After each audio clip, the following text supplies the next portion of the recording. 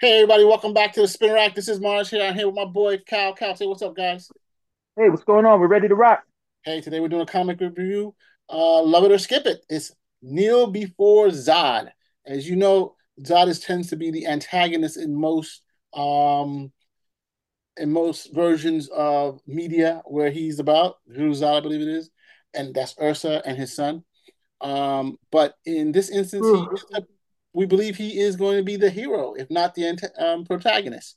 Um, it's the basic setup is he's basically starting a brand new Kandor, and they're just basically starting a new Kandor, and they have I think a world in space. I don't know what, I'm not that familiar with that particular part, but one of the worlds of not worlds, but I think one of the cities of the old Kandor is in stasis, and he's basically waiting to get the world that he's on prepared for them to come out and multiply and have a new generation of Kryptonians, and basically, so that's what he's basically doing, and that's the start of the story. So, Cal, what is your take on that so far?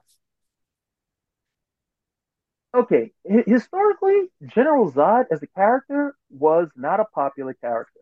He was one of a group of Kryptonian criminals from the Phantom Zone, and their main enemy was not Superman; it was Superboy. That was their main enemy. So it wasn't until Superman 2 that Zod gets a whole bunch of light in terms of being a villain. You know, Terrence Stamp did a great job. Everybody loved it. Kneel before Zod. That became his line. It was never a line for him until that film. Great. And after that film, nothing really has been done with Zod to justify, in my mind, him having a solo series. But he gets one. And Joe Casey's writing it. So I said, let me have a go at it. And I read the first issue and I'm like, okay, it's there.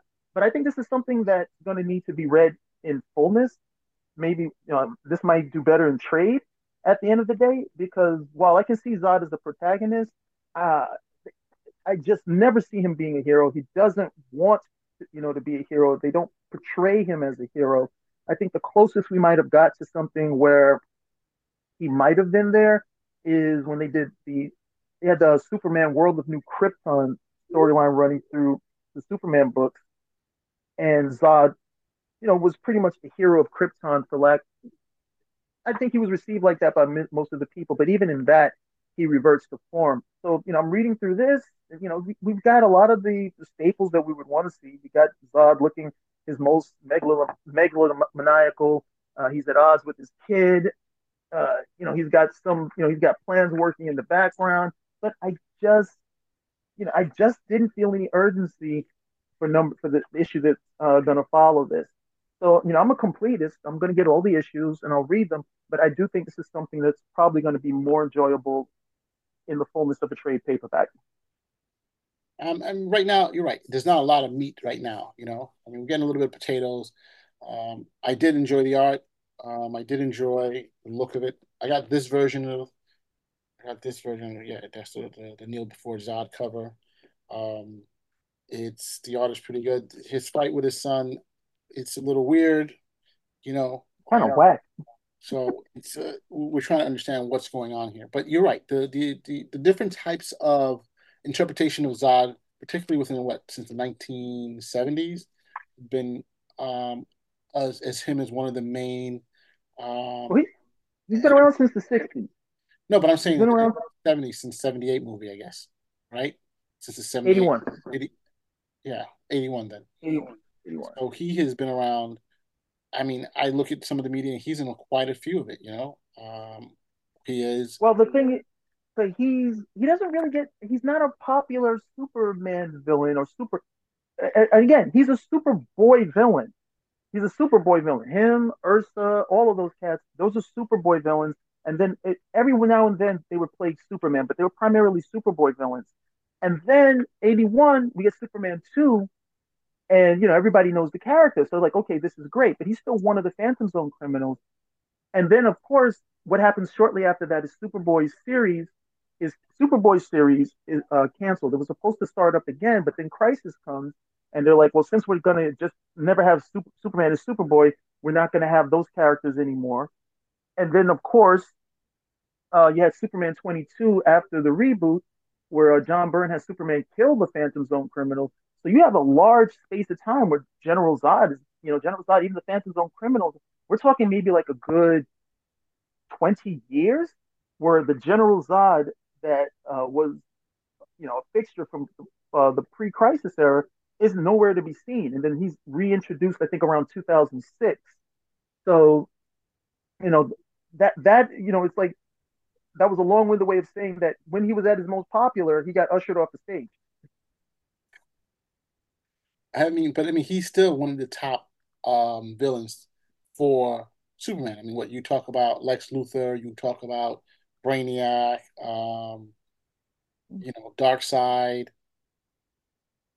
He's the top. Doomsday. So I mean, He's he's one of definitely Superman. He is one of Superman's top villains, and he's one of Superman's top villains because of Superman 2. He's never really done anything in the comics to justify being in like that top 10. But people will throw him in the top 10, and everybody knows that line, Kneel before Zod, but it's all the Superman 2 movie. He's never really done anything in the comics to justify being in that top tier. Whereas like somebody like Brainiac, who's really done some stuff over the years and deserves to be there, has never been in a film. that's true too. I mean, you've seen Zod in so many medias. I mean, in the animation, in the Yep. live action, in the TV shows. So But you don't think that's something though? That this guy, because of the appearance in the Superman 2 movie, that he became so popular everywhere except the comics. interesting. I mean, that's interesting. It is truly interesting. I mean, but it also shows you the influence of that one particular movie, right? Yeah. I mean, again, I am not discounting anything that you're saying. He's definitely a top 10. If you told me, hey, put some villains into Superman's top 10, make a top 10 list, Zod would definitely be there. But comic wise, no. Comic wise, no. He's never really done anything. But on Smallville, in the cartoons, in the films, yes.